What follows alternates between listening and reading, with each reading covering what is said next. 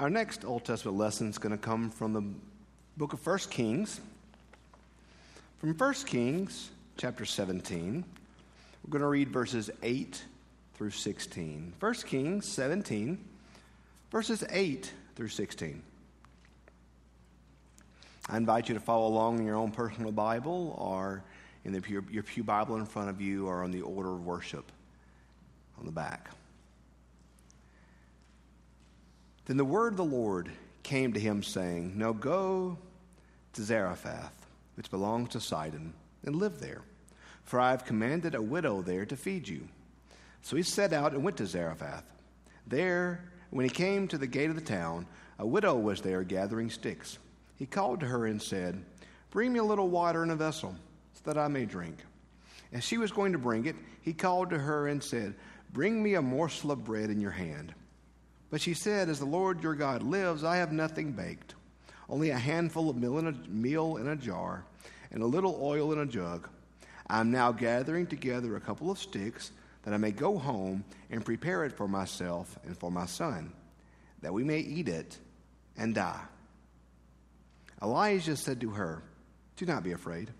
Go and do as you have said, but first make me a little cake of it, and bring it to me, and afterwards make something for yourself and your son.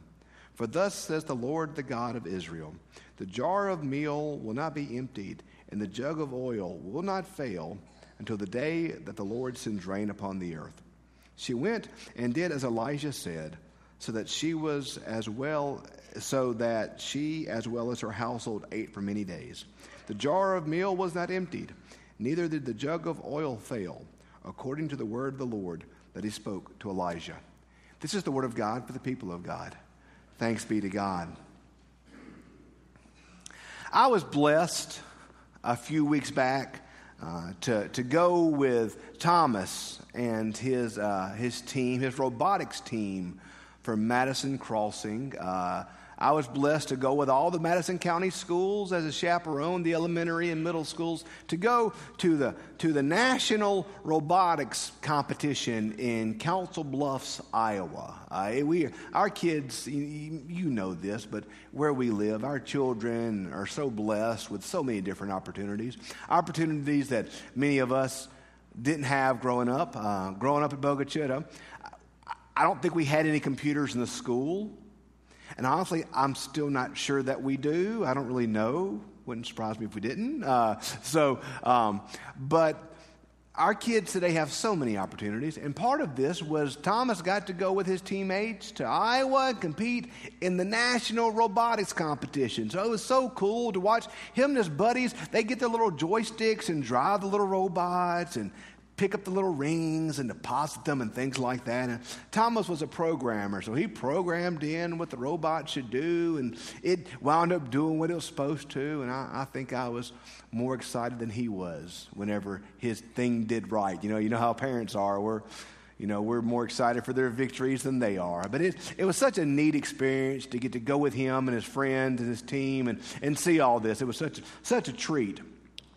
But that meant we got the joy on the Monday after Easter.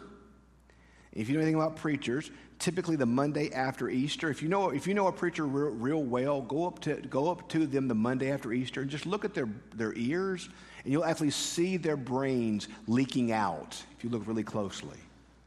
So the Monday after Easter, we left at 5 o'clock in the morning to travel 16 hours straight, except for occasional potty breaks and dinners.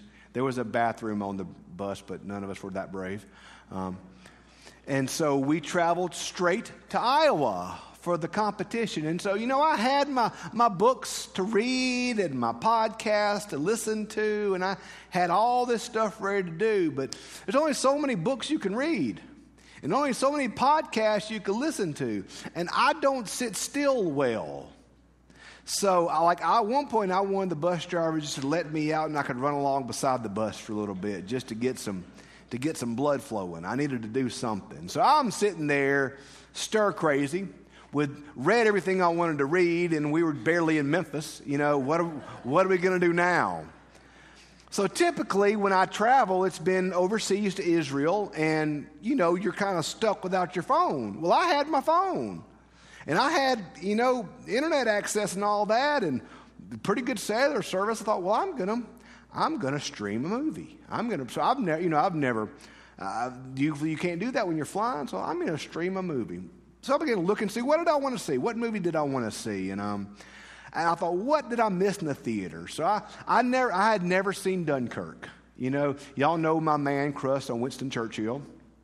And you know that all of my favorite historic people tend to be British. John Wesley, Churchill, Doctor Who, all the famous historic characters are all British. And so I said, I want to see Dunkirk because I didn't see it in the theater. And so I'm sitting there, I got my phone out watching it, and it just doesn't, and it doesn't capture, like this little bitty phone doesn't capture the grandeur that the filmmakers had. So it was wonderful, but I could imagine how much more wonderful it would have been, watching it in the theater. And that movie is a great kind of bookend to The Darkest Hour that came out last year, because it kind of tells the story of Dunkirk from different perspectives. If you aren't familiar with that, if you aren't a history nerd, you need to become one, because history is awesome. But it's a story of how during World War II, basically the Nazis had routed Europe.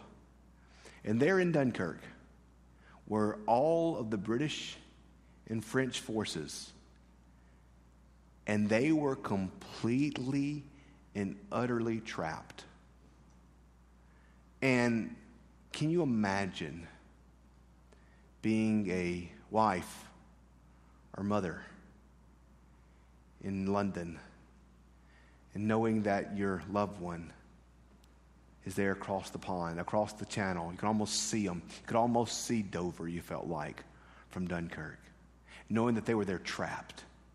Can you imagine being the military official whose men were entrusted to your care, knowing that you were trapped and there's nothing you can do? Can you imagine being Churchill, one of the leaders, knowing that your army is fixing to be captured or killed and there's no way you can continue the fight? Can you imagine being one of those soldiers on the beach as the planes dive bomb and start shooting, and all you can do is duck down hoping that they miss? Can you imagine being in one of the little boats going out to one of the larger ships as a sitting duck, and you hear off in the distance the engines of the plane coming, and you're praying, oh Lord, please let them miss, because you are utterly defenseless? Can you imagine that fear? Can you imagine that darkness? Can you imagine that hopelessness of knowing that you are trapped and there's literally not one thing that you can do about it? That's where they were at that moment. And that's why when you watch The Darkest Hour, you realize, wow, it was such a miracle that they were able to send over all the small boats to France and ferry them all back. And Churchill was hoping to get 30,000 men back, and instead got nearly his entire army. It was such a miracle. He had to go to Parliament and say wars are not won by retreats. They were so amazed that they had been spared. But what a dark moment to feel like you're trapped with nothing you can do. One of the mistakes we can do with Scripture, I believe, is we can read it and not really pay attention and not really listen or understand what's happening, and read it like we've read it so many times before, not listening with new ears. Because there's things in Scripture that if you sit back and listen to them are stunning. Like, I think of Job's wife.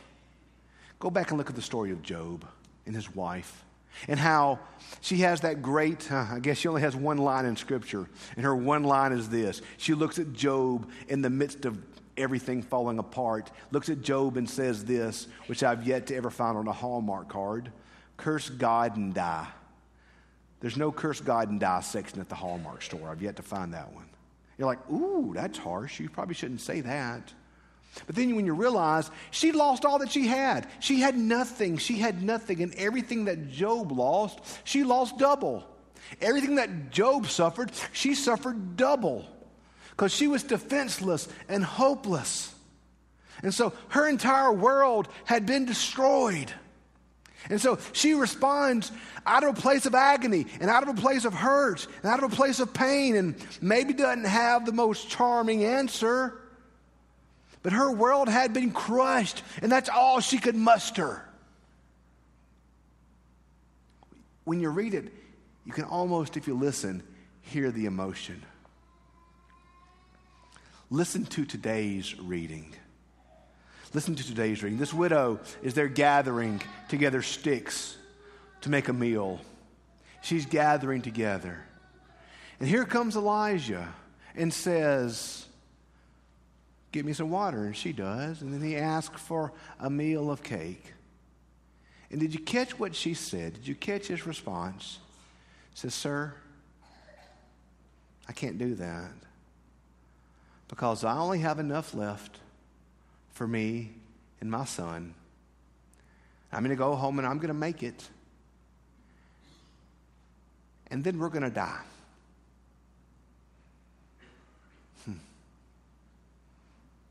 Talk about hopeless.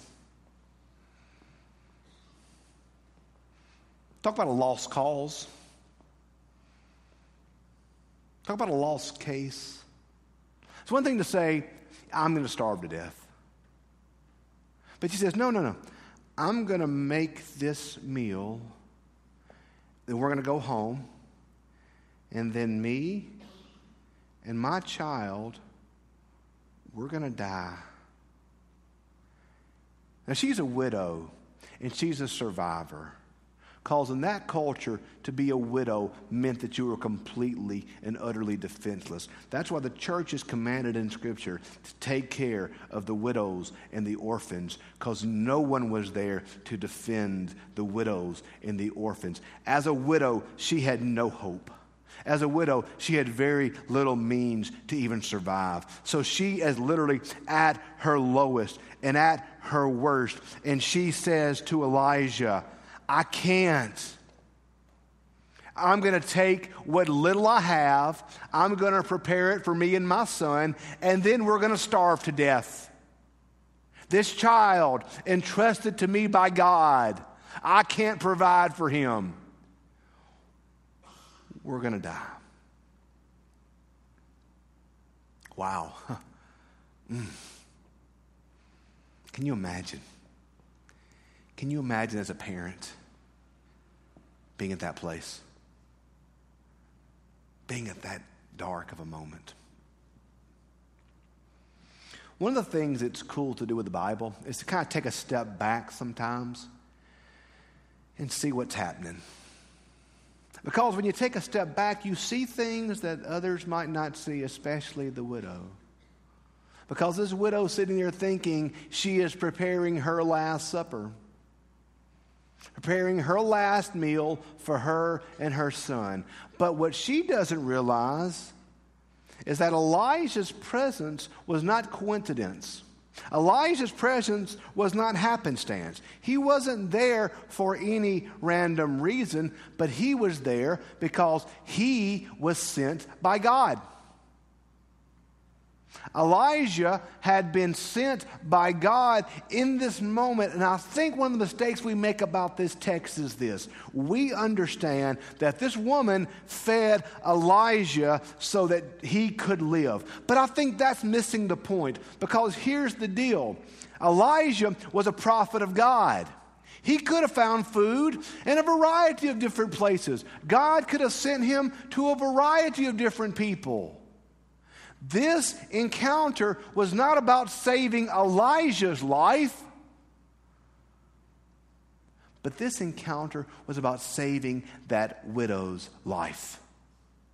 This encounter was about saving the life of this widow's son. The miracle here is not that Elijah lived. He was the man of God, called by God for great things. God was going to take care of him. The miracle was not that God spared Elijah. The miracle was that God spared and saved the life of this widow and her child.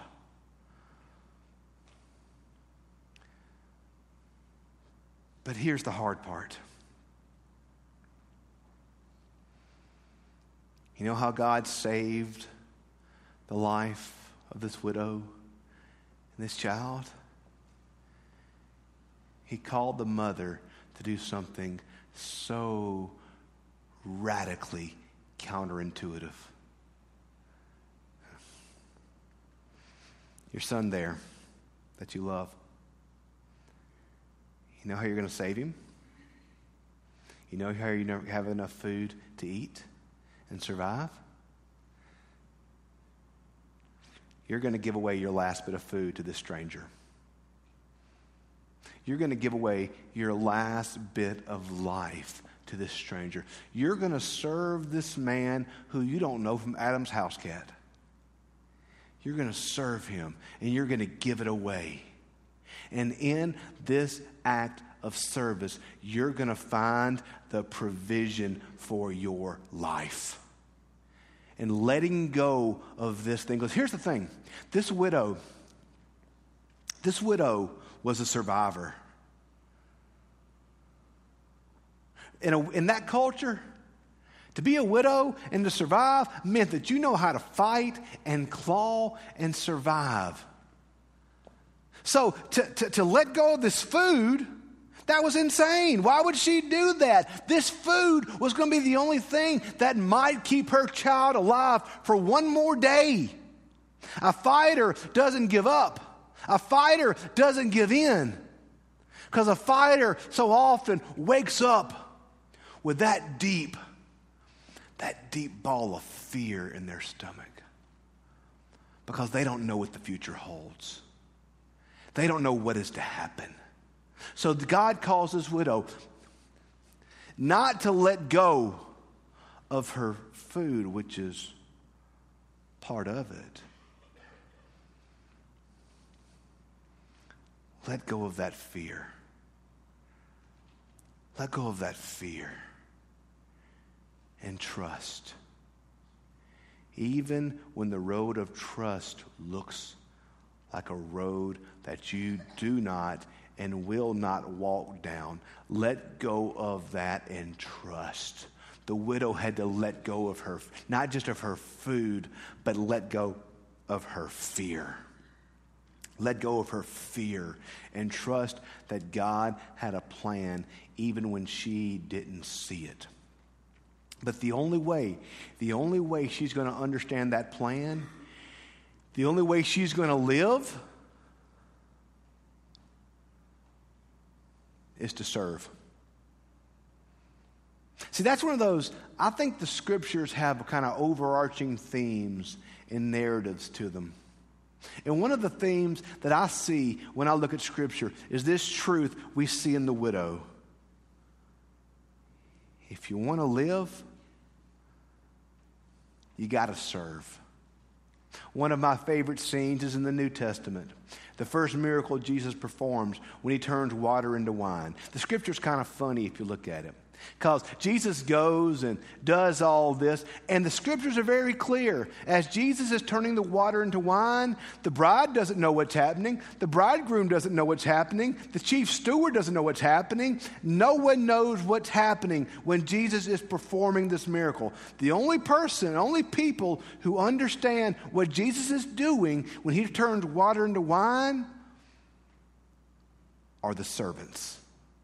Because over and over in that story, it says they didn't know what he was doing, but the servants knew. They didn't understand, but the servants knew.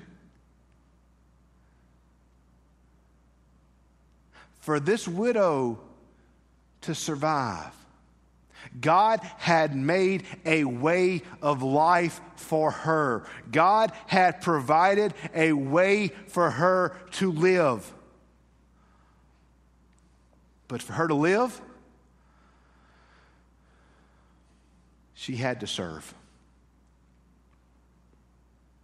I wish I could say today's sermon was inspired by some grand treatise of John Wesley or C.S. Lewis or Thomas Aquinas. But as I prepared this sermon, There was a theologian who kept speaking to me through his words. The great theologian Bob Dylan. You got to serve somebody. You might be an ambassador. You might be a rock star. You might be a socialite with pearl necklace. But you got to serve somebody. Now, it might be the devil, or it might be the Lord, but you got to serve somebody.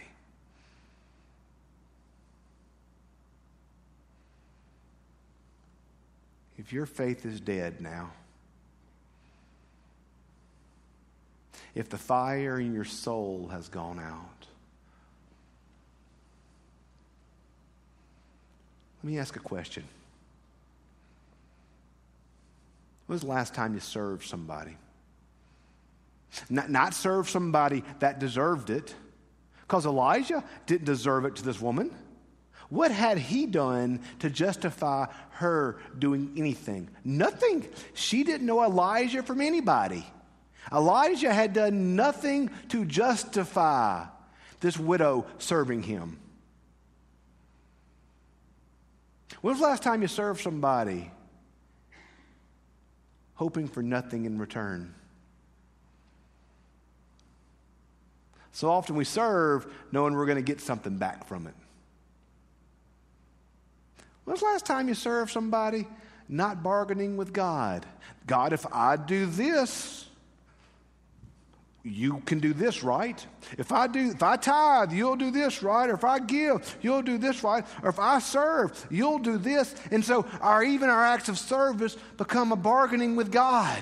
And then what happens is we do it, and things don't work out sometimes. That's why I tell folks I'm not a big fan of the whole Christian fairy tale genre. Because sometimes you get saved and you still get fired. And God is still God. When was the last time you served someone for no other reason than they were made in God's image and they had a need?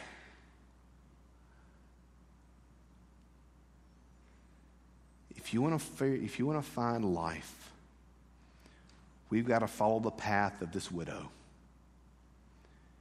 She served. In her act of service, God made a path of life for her. Now, what do I mean by service? It might be something in the church. Maybe you're called to something here. Maybe the Lord's been laying something on your heart for weeks, months, or years about serving His body, the church. Maybe it's a means to serve in our community through an organization like Madcap, to the Methodist Children's Home. Maybe it's your spouse. Maybe you and your spouse have been fussing recently. Do something nice for them, wanting nothing in return, and see what happens. Maybe it's your neighbor. Maybe it's your enemy. I don't know. But if we will take a step back, and if we will listen, we will hear the call of our Savior calling us to live and calling us to life. And that path of life, over and over and over again in Scripture, comes through service. We got to serve somebody. Today, in God's grace, where will we serve? For it is the path that leads to life. Let us pray. Gracious God, thank you for your gift of love and your gift of the call to service to us, Father. Help us to serve you in all of our life, God. Help us to know you and love you and lead others to you. We love you. We ask this in Jesus' sweet and holy name. Amen.